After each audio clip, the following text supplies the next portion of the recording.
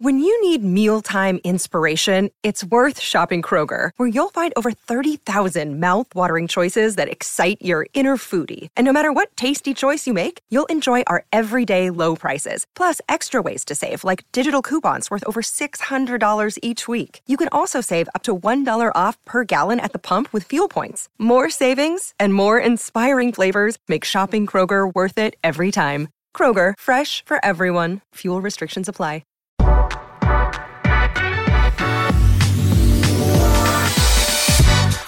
All right, welcome into another edition of the Nick Bob Podcast, live from the AOI Podcast Studio, a.k.a. my basement office. Shout out to the people at AOI for a couple of things. First of all, for an amazing table/desk that we got in here, and chairs. And speaking of the chairs, if you're looking for a new chair for your office, you got to check out the Aeron chair from Herman Miller. And when you are more comfortable sitting in your chair, let's be honest, you work harder, you work longer.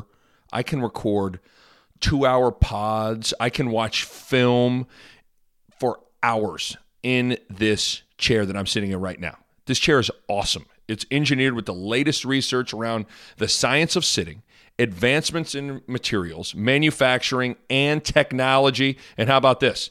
I couldn't believe this when I read this. The Aeron chair that I'm sitting on right now is such an iconic piece of design that it is on display at the Museum of Modern Art in New York City and the Chicago Art Institute.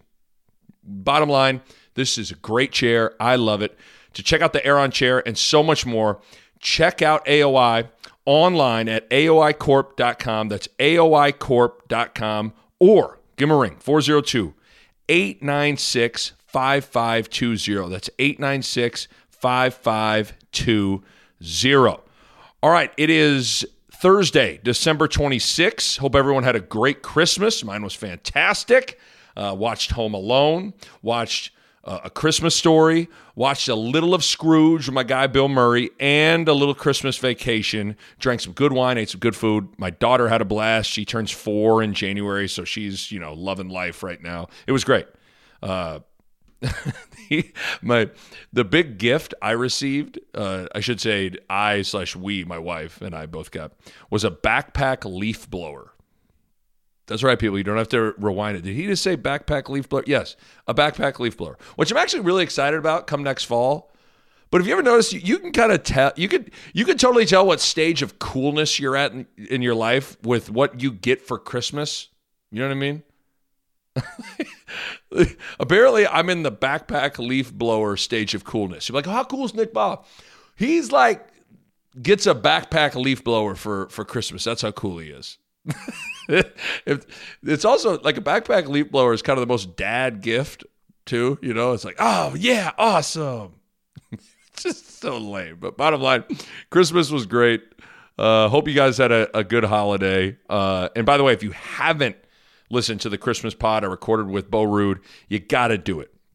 We talked a little football and basketball, but we also, the big thing is, we took a deep dive into Christmas and gave our top 3 Christmas movies, top Christmas songs, top Christmas gifts we received. It was a blast. Make sure you go check that out. And while we're talking about the pod, make sure you subscribe. Make sure you subscribe to the pod. Just click that subscribe button. That time, anytime you want to, you don't got to go seek out and type in, let me just see what's, if Bob's got a new pod. No, hey, it pops up right on your phone. Anytime you want to listen to podcasts, boom, it's right there. It helps you, it helps me, and that's what it is all about. On today's pod, with the new year approaching, and being that it's the end of a decade, everyone's kind of doing their all-decade stuff. So I wanted to do one for Creighton and Nebraska basketball. Now, I'm not doing a Nebraska football all-decade thing yet, because I'm saving all that stuff for the offseason, because Bo Ruud and I have some big ideas and big things planned in the offseason with kind of looking back on this decade of Husker football. So get ready for that. So today, it's just going to be focused on hoops. I definitely want to do an all-decade team for Creighton and Nebraska. This was fun, by the way, kind of putting a pen to paper, figuring out who made the cut, who didn't, and whittling it down. And here's the thing, when you're kind of making a list like this, there's a lot of ways to kind of go about setting your criteria for this, right? It can be like, it's all about stats. It's all about accolades. It's all about it's got to be about who you liked, et cetera, et cetera. The reality is it's a combination of all those things, because there does have to be some element of just like opinion involved. Otherwise, we just kind of pull up the stats or pull up who was all conference or whatever and just take whoever kind of had the best stat or statistical career and boom. I mean, some of the guys that I have on these lists really only played like a season and a half or sometimes 1 year. So it was a blend of who I liked, but then there also has to be some statistical stuff and accolades along with that. But this was a lot of fun. So let's start with the Creighton all-decade team, and then we'll get to Nebraska.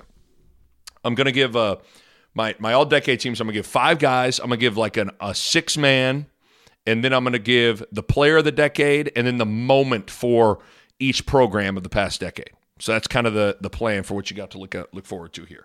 All right, let's settle in here. Let me have a drink of my cold brew coffee before I rock this out. Here you go. Okay, here we go. For Creighton, let's start with the guards. My first pick is going to be Maurice Watson. Just a stud. Really unfortunately played a year and a half at Creighton because obviously it was his injury his senior year. But you look at Watson, he was second team All Big East his junior year. He led the Big East in assists. He was 9th nationally in assists that year. And that season ranked second all-time in single-season assists at Creighton. So he had an outstanding junior year. And then he was also having an outstanding senior year, as was the Blue Jays. You realize, so Creighton that year, Watson's senior year with Marcus Foster, Kyrie Thomas, Cole Huff, Justin Patton, and then Watson at the PG, Creighton was 18-1 before Watson tore his ACL. 18-1. Their only loss was to Villanova. And when Watson went down, he was leading the nation in assists and assists per game before he tore his ACL. So he was an elite passer.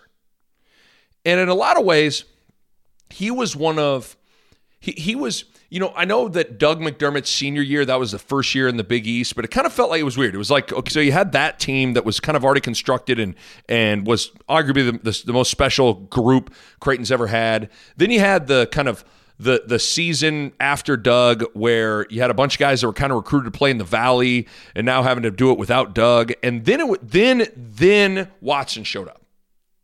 And in a lot of ways, Maurice Watson was the perfect guard to lead Creighton into the new Big East. He was fearless. He was confident. And I think his confidence rubbed off onto all the other guys as they kind of went into some hostile situations, Nova, Marquette, Butler, whatever the case is. Plus, Watson had a chip on his shoulder to prove that he belonged and he was, as good as anybody, which was kind of how Creighton felt as a program moving into the Big East, right? And as he's as good of a college passer as I've ever seen. He was an elite ball handler, was also an elite finisher at the rim. I mean, he was a guy that didn't play above the rim, but he knew how to get it high off the glass, little flips, floaters, left hand, right hand. I think him and Ryan Sears are the greatest point guards ever at Creighton. Side note, I will say this. I do think Marcus Zagorowski is on pace to become the greatest point guard ever at Creighton, to supplant both guys. But we'll cross that bridge when it comes. But there is no doubt that when you're making an all-decade team for Creighton, I think Maurice Watson has to be your point guard. Even though guys like, Austin Chapman or Antoine Young might have statistically, just because of the totality of the amount of time they were here, have some more feathers in their cap statistically. Watson just, to me, was the best point guard that played at Creighton for this past decade. Easy choice for the all-decade team. All right, next guard, Kyrie Thomas. When you look at Kyrie Thomas, he is, first of all, one of the feathers in the cap of Greg McDermott in terms of spotting talent and developing talent has to be Kyrie Thomas. mean, think about it. Just kind of say this out loud. He went from under the radar at Omaha Benson to leaving early to the NBA after his junior year. Quite a journey. Great career. 2-time Big East Defensive Player of the Year. Second team All Big East his junior year. He started 95 games in 3 years. He took a huge jump from his freshman to his sophomore year and then averaged double figures the last 2 years at Creighton, 12 points per game and then 15 points per game.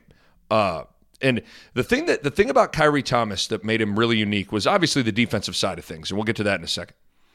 But he was one of the more efficient guards that you'll see. Think about this now. Kyrie Thomas shot 51% from the field for his career and shot 40% for three for his career. Think about that. He's a 50-40 guy for his career. That's pretty impressive.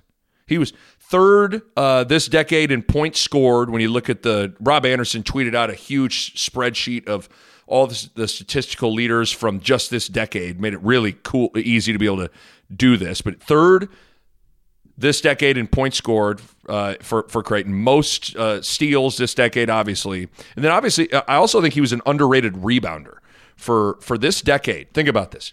For this decade, Kyrie Thomas is fourth in rebounding behind all big guys: McDermott, Echenike, Martin Krampel, and then Kyrie Thomas. So just a well-rounded player, but defensively, the guy that's where his that was his identity. Just unbelievably long arms, great instincts, learned to pick and choose his times to reach and try to go for steals. Did it too much as a young player, but tightened all that up. And then got to the point where watching that guy chase dudes through screens, he was like, you couldn't screen him.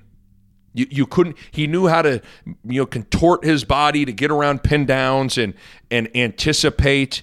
It was just, he's as good of, I would say, the two best on-ball defenders I feel like I've seen with my own two eyes in college since I was kind of either started playing college or just broadcasting or coaching. Or Tony Allen at Oklahoma State. Tony Allen was a bad Tony Allen was really good. And then Kyrie. I mean, just an elite defensive player that was almost akin to like like with Revis in his prime or Deion Sanders, you could just kind of like eliminate one side of the field and just say like, well, he's, we'll just stick Deion on whoever and that person's getting nothing. That's kind of how Kyrie got to be for the last 2 years or season and a half in particular, where it was like, it didn't matter who came to town or who Kyrie was guarding, he was going to shut him down. Just an unbelievable story, unbelievable defender, and then a guy whose offensive skills just continued to improve as seemingly each week that he was in Omaha. Just an unbelievable career for Kyrie Thomas. Easy choice. Next, guard. I'm going to go with the K-State transfer, Marcus Foster. Was a guy that came in with a lot of hoopla. Now, he came in having kind of falling out with Bruce Weber at Kansas State, but you could see the talent. I remember talking to Fran Fraschilla, who covers the Big 12, and he was saying, honestly, when they were both young players, Buddy Hield and Marcus Foster were kind of like neck and neck, and really a lot of people preferred Marcus Foster. So that's how good this guy was and then continued to be at Creighton. So he came in, he was recruited by Greg McDermott and Steve Lutz out of high school. So then when he decided to leave Kansas State, there was already a relationship. He comes to Creighton and was a stud. 2-time first-team All-Big East guard. I mean, when you kind of think of the Big East, I think of guards, like really good lead backcourt players. I mean, 2-time first-team All-Big East.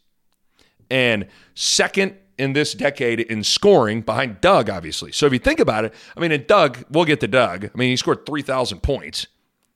But you think about, if Doug wasn't, you eliminate Doug, this was the guy that was the leading scorer this decade for Creighton and only played 2 years. Just big-bodied, strong, athletic, consistent scorer. A guy that One of the marks of a great scorer is you truthfully feel like you can pencil in, 18 a night no matter what. And that's how it got with Marcus Foster, where every single time he suited up, you felt like you just said, yep, even if he doesn't have his A game, he's getting 18. Capable of big nights, played with an irrational confidence and sometimes a shot selection that bordered on no, yes kind of stuff where you're like, oh, what are you doing? I think it kind of all came to a head with his go-ahead three-pointer in the Big East tournament against Xavier, where it looked like Creighton was going to hold for one shot, and in the Garden, Marcus Foster just pulls up from the left wing for three and buries it. He was a guy that was just uber confident, just a great player that I think is an easy selection for one of the guard spots for your all-decade team. So Marcus Foster there. All right, now we're getting to the two forwards. We got to go with, let's just get the obvious out of the way, Doug McDermott. I mean, by now you guys can recite his accolades in your sleep, but three-time All-American, was the National Player of the Year his senior year, led the country in scoring, basically 27 points per game. He is one of 10 players in college basketball history to score 3,000 points. Two-time Missouri Valley Conference Player of the Year, was the Big East Player of the Year.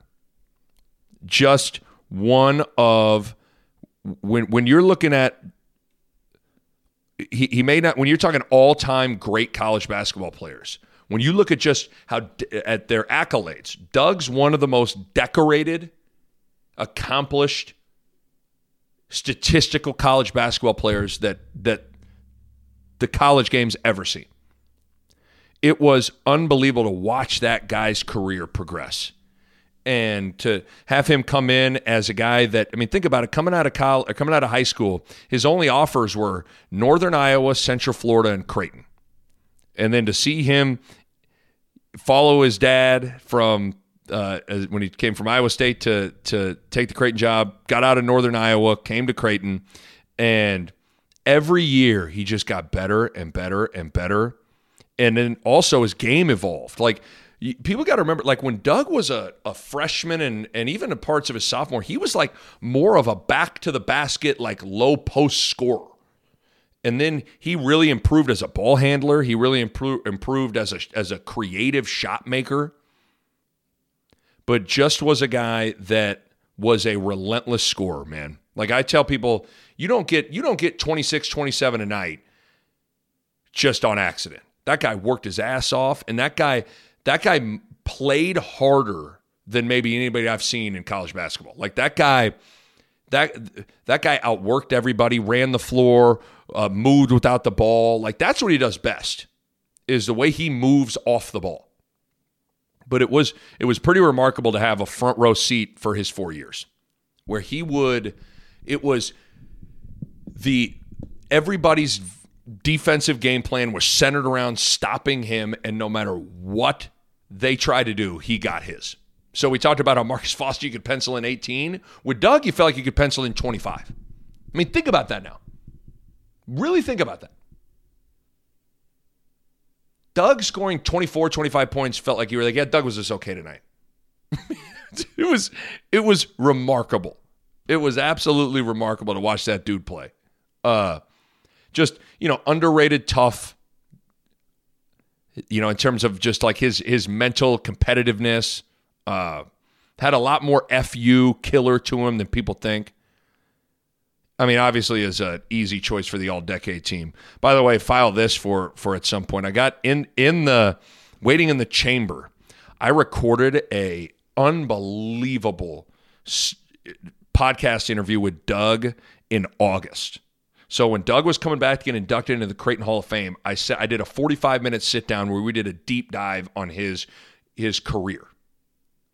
Like, we went from his freshman year, we got in depth, and then his sophomore year, and then his junior year, then his senior year, and I'm just sitting on it because, like, when we launched the pod, it was football season, and it kind of didn't make a ton of sense to run the Doug interview, and so I was like, and then it just, before you know it, you go a while, and you don't know when you want to run it. But at some point, man, I'm going to release that thing, and you guys are going to love it. But Doug McDermott, obviously easy selection for all-decade team. And then my final big man to round out my Creighton all-decade team, Justin Patton.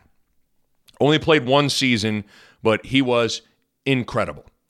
Much like Kyrie Thomas, one of the more amazing stories in terms of spotting talent, a diamond in the rough, watching him blossom and grow into being an unbelievable player to the point where he was a one and done.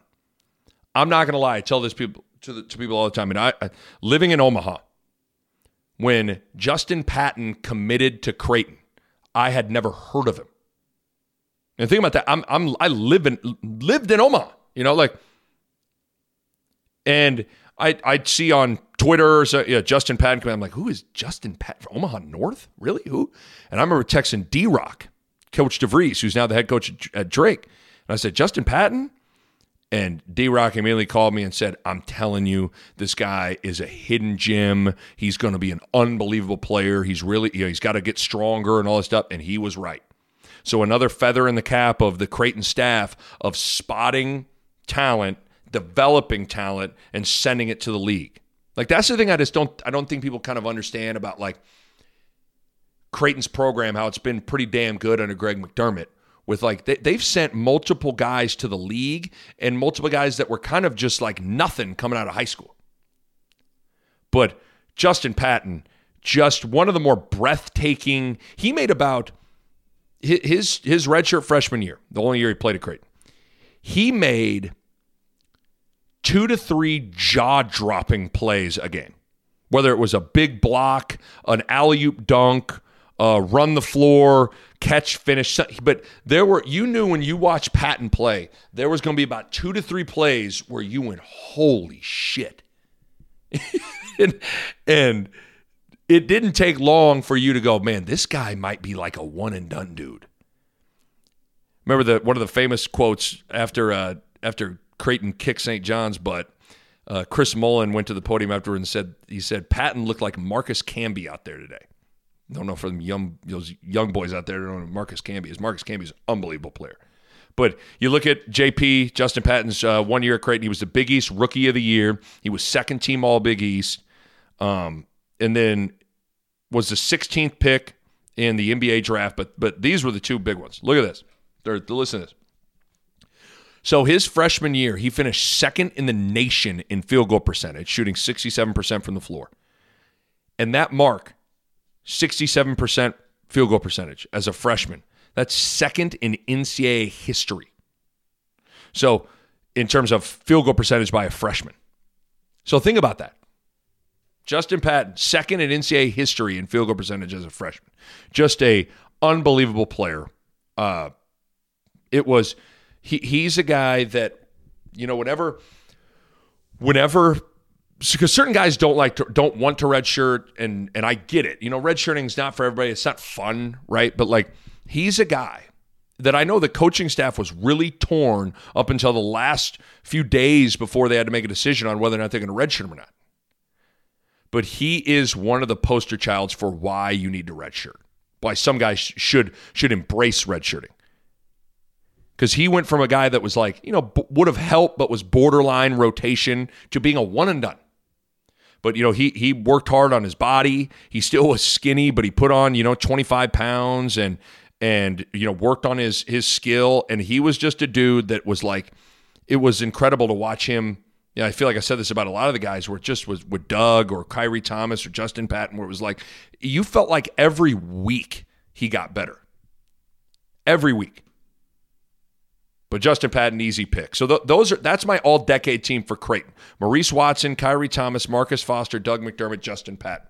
Now, my sixth man, I got to go with my guy, Grant Gibbs. The ultimate glue guy. And I don't mean that as like some people like glue guy means like you're like a shot or something like that, like meaning. No, he just was the ultimate connector player.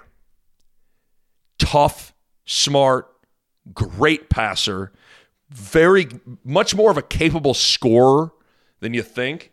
And then the big thing is he had great chemistry with Doug McDermott.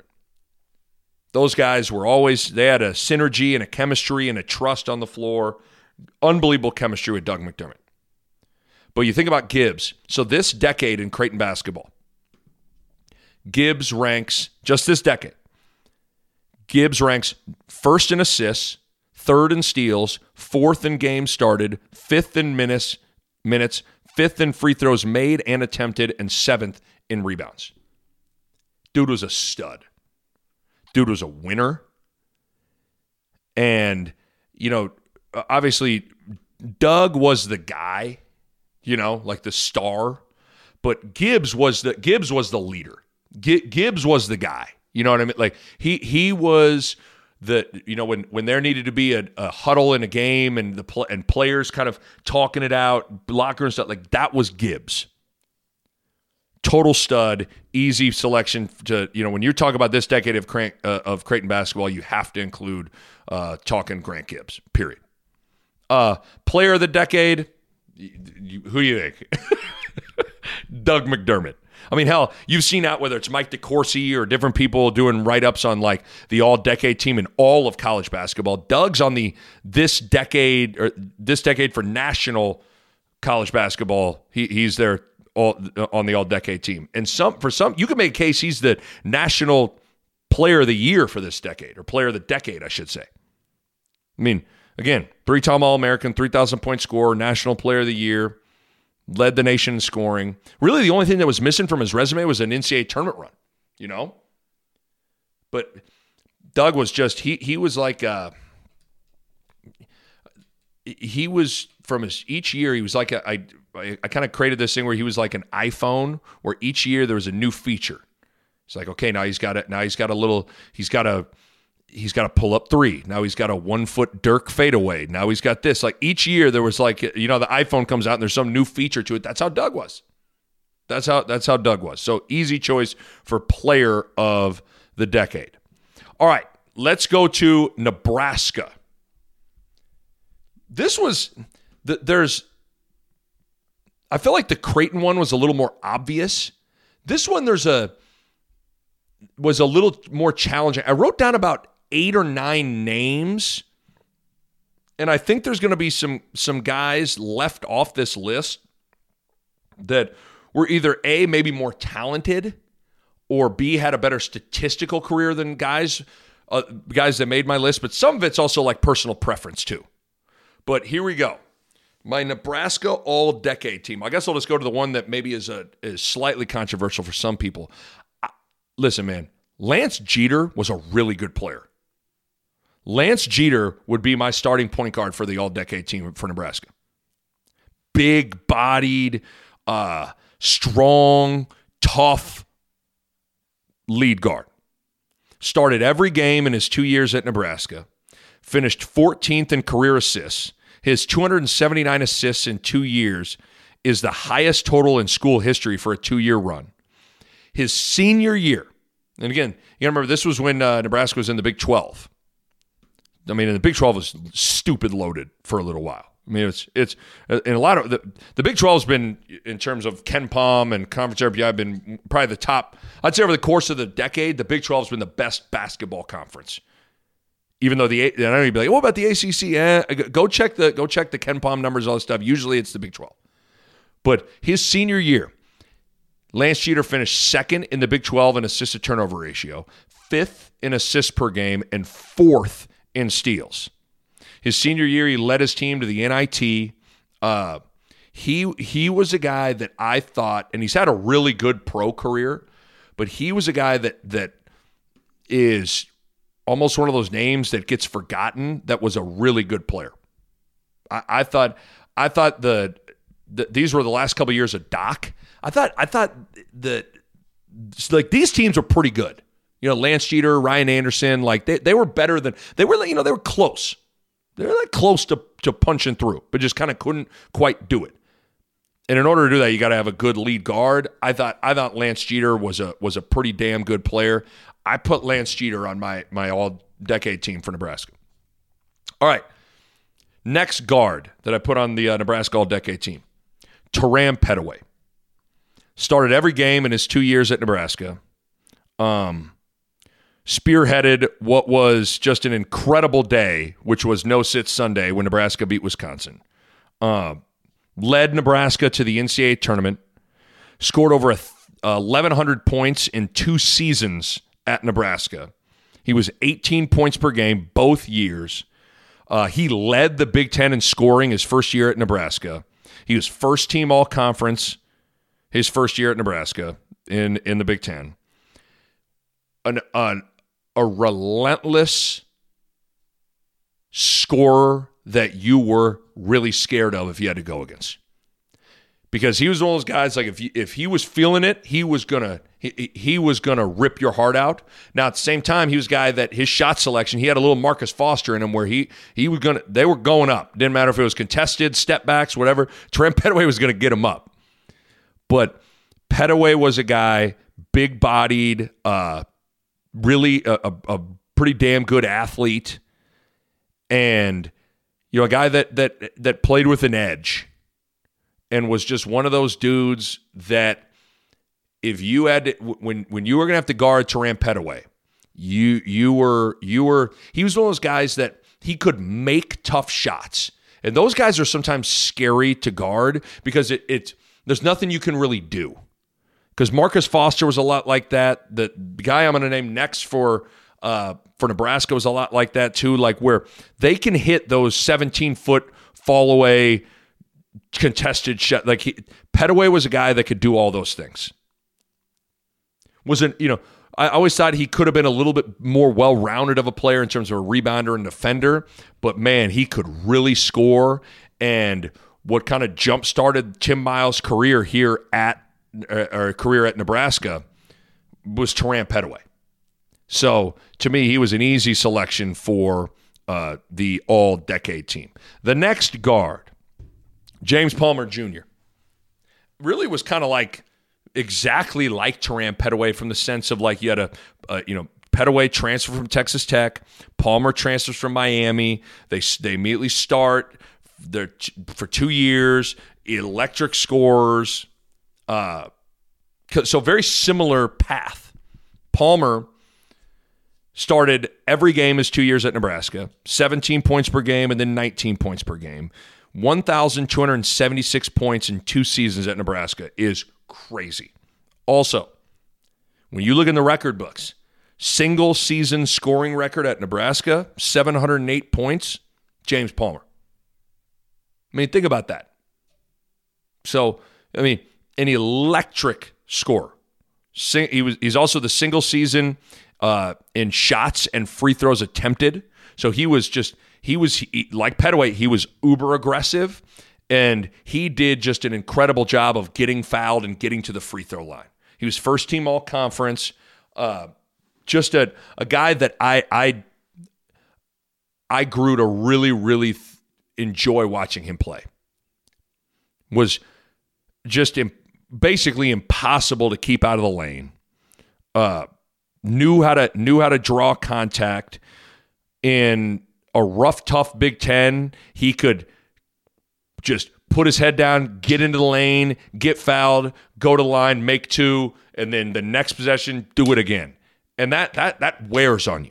But he played with a toughness and a willingness to stick his nose in the paint and attack the Big Ten bigs that I thought was excellent. Just a unique player in the sense that he wasn't necessarily he was a guy that was a lot more vertically explosive than he probably seemed. I mean, he had a couple in traffic dunks that were incredible, but kind of a glider on the floor. So he kind of had a unique game in that regard. But James Palmer, in my opinion, he's the best wing Nebraska had. You'd have to go back to, the Eric Strickland, Tyronn Lue days. I mean, you got to go back to he's the best wing Nebraska's had in 20 years. So James Palmer Jr., 100% on my all-decade team. Now getting to my forwards. And this next guy was kind of like a hybrid 3-4. But Siobhan Shields, a dude that was reliable, dependable, consistent. He started 112 games at Nebraska, including every game his sophomore year, every game his junior year, every game his senior year. He averaged double figures his last 3 seasons, 12 points per game as a sophomore, 15 points per game as a junior, 16 points per game as a senior, was a guy that couldn't go left to save his life. It blew me away. It blew me away how stupid some defensive teams would be defensively in like allowing him to go right. But the reality is you could force the guy left, and what he would do is he would go like 1 or 2 dribbles to the left. He'd always spin and get back to his right hand. But that's also a mark of a great player, is like you know it's coming and you can't stop it. You knew he was going right every time, and the dude got to his right hand, got all the way to the basket, or got fouled. You couldn't do anything about it. I was like, man, I used to joke on the radio. I'm like, I want to just play Shields one-on-one just to see what it's like, on how hard it is to keep him from getting to his right hand. He was one of those players that I should have said this about Palmer too. Shields and Palmer had an ability to always be going north and south when they were penetrating. Like some guys, it's a lot of crossovers east-west, and then they got to kind of ramp up and go north-south. Like Palmer and Shields, when they penetrated, they're always coming into you and at you. And I think that's why both those guys got to the line so much. Just they were barreling into guys, seeking out contact at a really high level. He was one of those guys that was a pretty underrated player. Shavon Shields, easy pick for me for all-decade team at one of the forward spots. Last spot on my all-decade team has to go to Isaiah Roby. Now, it's weird when you look at, like when I comb through Roby's statistics, he didn't have the most statistically heralded amazing career, in large part because his career didn't get off to a roaring start. He only averaged 3 points per game as a freshman. Think about that.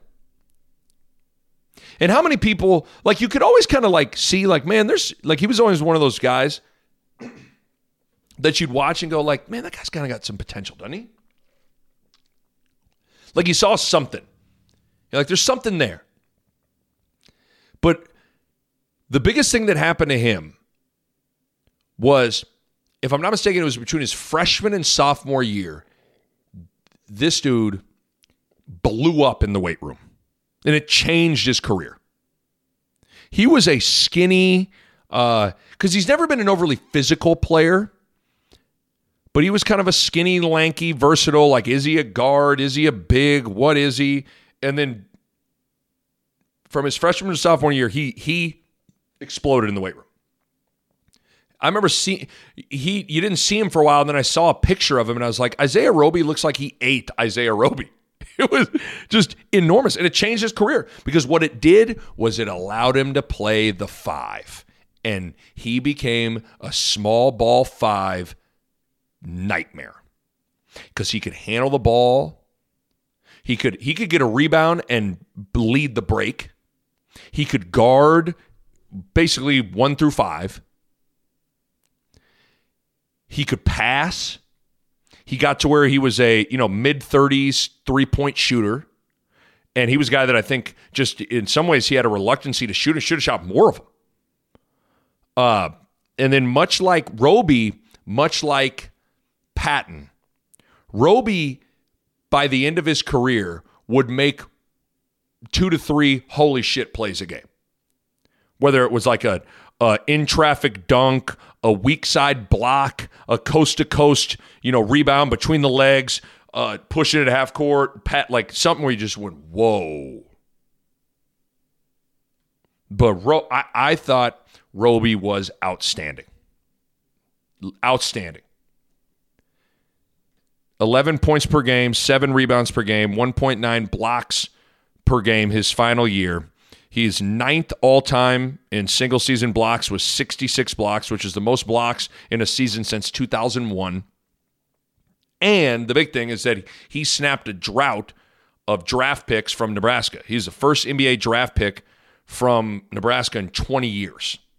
So Isaiah Roby, awesome player, unbelievable career, unbelievable story, easy pick for my all-decade team. My 6th man for Nebraska's all-decade team. I went with Ty Webster. Ty Webster had an interesting career. I think in some ways, he was a guy who was kind of a victim of high expectations. I think it was Fran Fraschilla had a tweet or a quote that basically said, if Ty Webster played high school basketball in the United States, he'd be a top 100 player, a 4- or 5-star recruit. Because remember, he's from Australia, from New Zealand. And I remember people kind of took that and ran with it. And I'm not sure there was he was one of the most hyped incoming freshmen for Nebraska basketball in the past 20 years. He's a really hyped up guy. And his career kind of got off to a slow start, but man, by his senior year, he was a really consistent player. He started 83 games. He played in 127 games. He scored 1,116 points, 17 points per game as a senior. Tough, strong, pretty damn good college basketball player. But when it was all said and done. But again, I think he was one of those guys, like people kind of at times are like, man, Webster, what it's not really clicking for him. And a lot of that was a product of people thought he was going to come in and like, I know there were some people that saying like, is he going to be a one and done or a two? Like he won't be here after his sophomore year. It was like, whoa, let's let the guy play a game here. So he was, the hype machine kind of churned him out. But, for me, Ty Webster, 6-man. Player of the decade for Nebraska, to me, it's James Palmer. I said it when we're talking about the guy. He's the best wing to play at Nebraska since Strickland, or best guard to play at Nebraska since Strickland and Tyronn Lue and those guys. Just a great scorer. That when you think about some of the best teams of the past 20 years at Nebraska, Palmer kind of led the charge on those teams. And, a guy that was, you look at his statistical scoring in 2 years, just, again, 1,276 points in 2 seasons. I mean, scoring 1,000 points in 4 years is good. He scored over 1,200 in 2 years. So for me, easy selection for the player of the decade. So there you go. That's the Nebraska side of things. One last thing, what kind of I thought hurt, and I thought it was hilarious listening to people try to spin zone this thing, was Pettaway leaving a year early hurt Miles. And listen, I get it. He was kind of he was an interesting personality and there were some people like, oh man, that's addition by subtraction. I'm like, really? No, it's not. Like, were there times maybe Pettaway was a headache for certain, maybe, but like, what's nice is a guy that scores 18 points a game. But everybody try, oh man, it's addition by subtraction. Like, no, you're out thinking yourself with that one. But I thought Pettaway leaving early hurt. Really hurt Miles and the trajectory of things. Moment of the decade as we put a bow on this thing. The cool thing about this, and you guys probably realize this, but if you don't, the moment of the decade for both Creighton and Nebraska happened in the same weekend in the same 24-hour span. Saturday, March 15th, 2014. Sunday, March 16th, 2014. The moments of the decade for Creighton and Nebraska. Saturday, March 15th, Creighton hosting Providence. It is Doug McDermott's senior night. And before we get into Doug, the other thing about that night that was cool is, okay, yeah, not only is it the greatest player in Creighton history's final home game, but you talked to a lot of Creighton fans. They had fallen in love with that team. Jahens Manigat, Ethan Raggi, Grant Gibbs. Like they had fallen in love with that core group. And that's one of the fun things about college basketball that I worry that you're not going to see as much with whether it's one and dones or transfers, is like a core group coming in and you watching them grow and develop for 3-4 years. But so not only was that night special for Doug, but it was special for that group because that was a special group. But Doug McDermott's senior night, Providence, he goes off for 45 points in his final farewell home game as a Blue Jay. Now, I think he needed to get to he needed to get to 34 or 35, maybe to get to 3,000. And, Providence was a really good team that year, and they played a slow style. They ran flex offense, which eats clock, and they sat in a zone at times. And it was like going into that game, you said to yourself, like, man, he's going to get to 3,000 points eventually, but I don't think it's going to happen tonight because, it's hard to score a bunch on Providence. But you could tell right away that Doug had that look and was on a mission, that he was trying to get to 3,000. Like it wasn't just about winning that night. That was kind of like a foregone conclusion to him. He was trying to put on a show. And he was so aggressive and so locked in and had one of his patented, first 5-6 minutes of the game, he had 14 points just immediately. And you went, oh boy. And then, there were murmurs in the crowd, and you start doing the math. It's like, okay, he's 20 points away. Okay, he's 15 points away. Oh my God, he's 10 points away. Oh my God, he's 8 points away. Oh my God, he's 5 points away. And he hits a 3 to give him 3,000.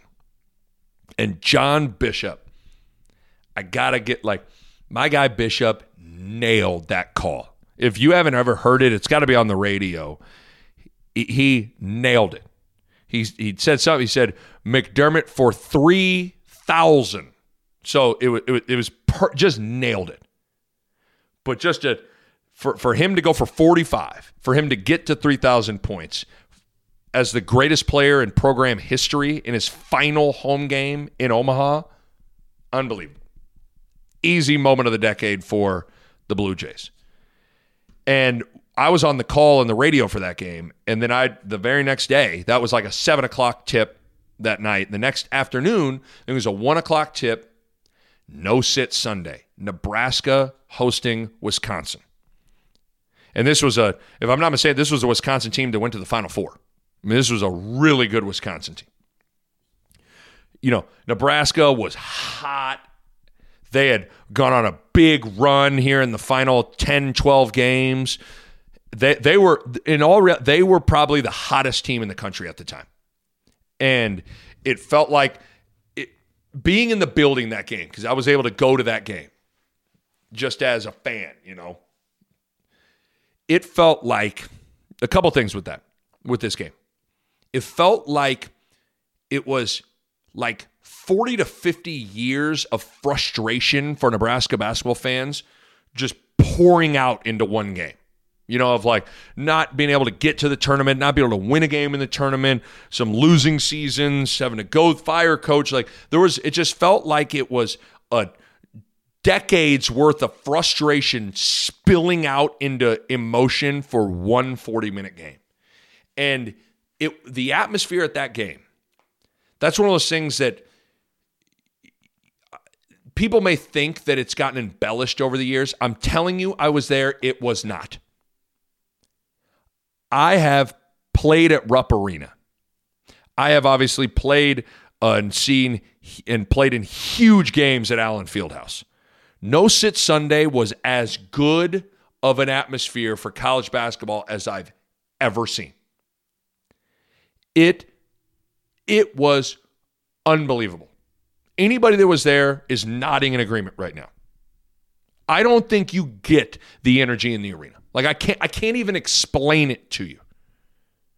I think it's why Pettaway pulled up for 3 early in the game, I think to make it 9-2 or 10-2 or something like that. And Wisconsin, Bo Ryan had to call timeout.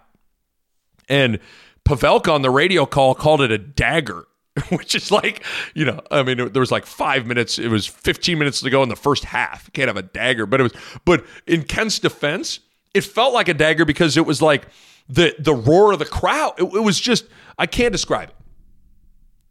It was unbelievable. And it felt like Nebraska had to, you win this game, you're in the NCAA tournament, capping off a magical month-and-a-half run for Nebraska. And not only did the players show up, but I don't know if I've ever seen like the crowd. It was, everyone was locked in, screaming, engaged the entire time. It was unbelievable. Absolutely unbelievable. So to me, an easy moment of the decade, No Sit Sunday, March 15, 2014 for Nebraska. March 16th. Just really, I mean, I was at the Oklahoma game, Stunts to Crouch in 2001. Like, No Sit Sundays on my short list of coolest Nebraska sporting events. Hell, I could even extrapolate it to sporting events. Like, I'm not sure if I sat down and didn't write down the 10 coolest sporting events I've been to, that No Sit Sunday isn't one of them. And it's a pretty nondescript. Like, if I told that to some outsider, they'd be like, a random final game that, like, was this to win the Big Ten tournament? No, was it? But, like, was it in the NCAA tournament? No, was it in the NCAA tournament? Well, why was it? It just was, you had to be there. You had to be there. Just incredible. And I remember doing it because I was hosting the radio show at the time. And I remember sitting down to show prep that Monday morning. I mean, again, this is a Saturday, Sunday, 24-hour period in the state of Nebraska. Doug McDermott goes for 45 points, goes for over 3,000 points in his career. Final game for the greatest player in program history. And then No Sit Sunday happens. And I remember sitting down to show prep, and I'm like, I don't know which game to lead the show with. Because leading the show, like, that was a big deal. And like, hey, what's the big story of the day? What's the big topic of the day? You lead with that. And I said, I'm like, I'm like, oh, it's got to be Doug and 45 points. But then I'm like, man, I don't know. It was hard. I do remember also another anecdote with the Doug game, which, by the way, in my pod that I'll release with Doug eventually, he talks about this game in depth, and it's really cool to get his thoughts. But Greg Doyle, and people go, who's Greg Doyle? Greg Doyle used to be a columnist for CBSSports.com, a national sports columnist. Now he is a columnist for the Indianapolis Star.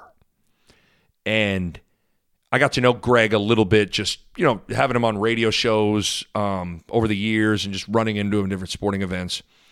And I remember running into him he was at the Creighton game where Doug goes for 45 points. And I think there are a lot of people who thought, this is a guy that's, pretty amazing story, going to go over 3,000 points, and he goes to cover this game for CBSSports.com. And I remember I had Greg Doyle on the show the Monday after the game, and he said he kept the box score of that game. He said you could tell in the moment this is going to be one of those like you want to show people I was at that game. And Greg Doyle talked about, I go to Super Bowls, I go to this, I go to that, all these big things. He goes, there are times I don't think about keeping the box score for a second. But I got a hold of that box score and said, I'm keeping this. Thought that was a cool little anecdote from Greg Doyle. So there you go. There's a little pseudo kind of decade in review for both Creighton and Nebraska basketball. In review for Creighton, my all-decade team: Maurice Watson, Kyrie Thomas, Marcus Foster, Doug McDermott, Justin Patton. My sixth man, Grant Gibbs. And my player of the decade is Doug McDermott. For Nebraska, all-decade team: Lance Jeter, Teran Petaway, James Palmer, Siobhan Shields, Isaiah Roby, with my sixth man being Ty Webster. And the player of the decade, I gave it to James Palmer. And then the moments of the decade, Doug senior night, goes off for 45 points, gets over 3,000 points for his career over Providence. And then No Sit Sunday, Nebraska beating Wisconsin. Oh, that was good. So no football, though. I'm saving it, guys. I'm saving it for the offseason. Bo Root and I are going to have some really in-depth look-back features on this decade of Nebraska football. So just get ready for that for kind of the spring and the summer. Reminder, make sure you go subscribe to the podcast. That way, anytime you want to listen to a pod, man, it's right there, automatically downloaded to your phone. Make sure you just hit that subscribe button, hit it, give it a 5-star rating while you're there. share it on Facebook, Twitter, all that stuff. It is helpful for me, but it is also helpful for you. All right, that'll do it for this edition of the Nick Bob Podcast. Appreciate you guys making me a part of your day, and I will holler at you next time on the pod.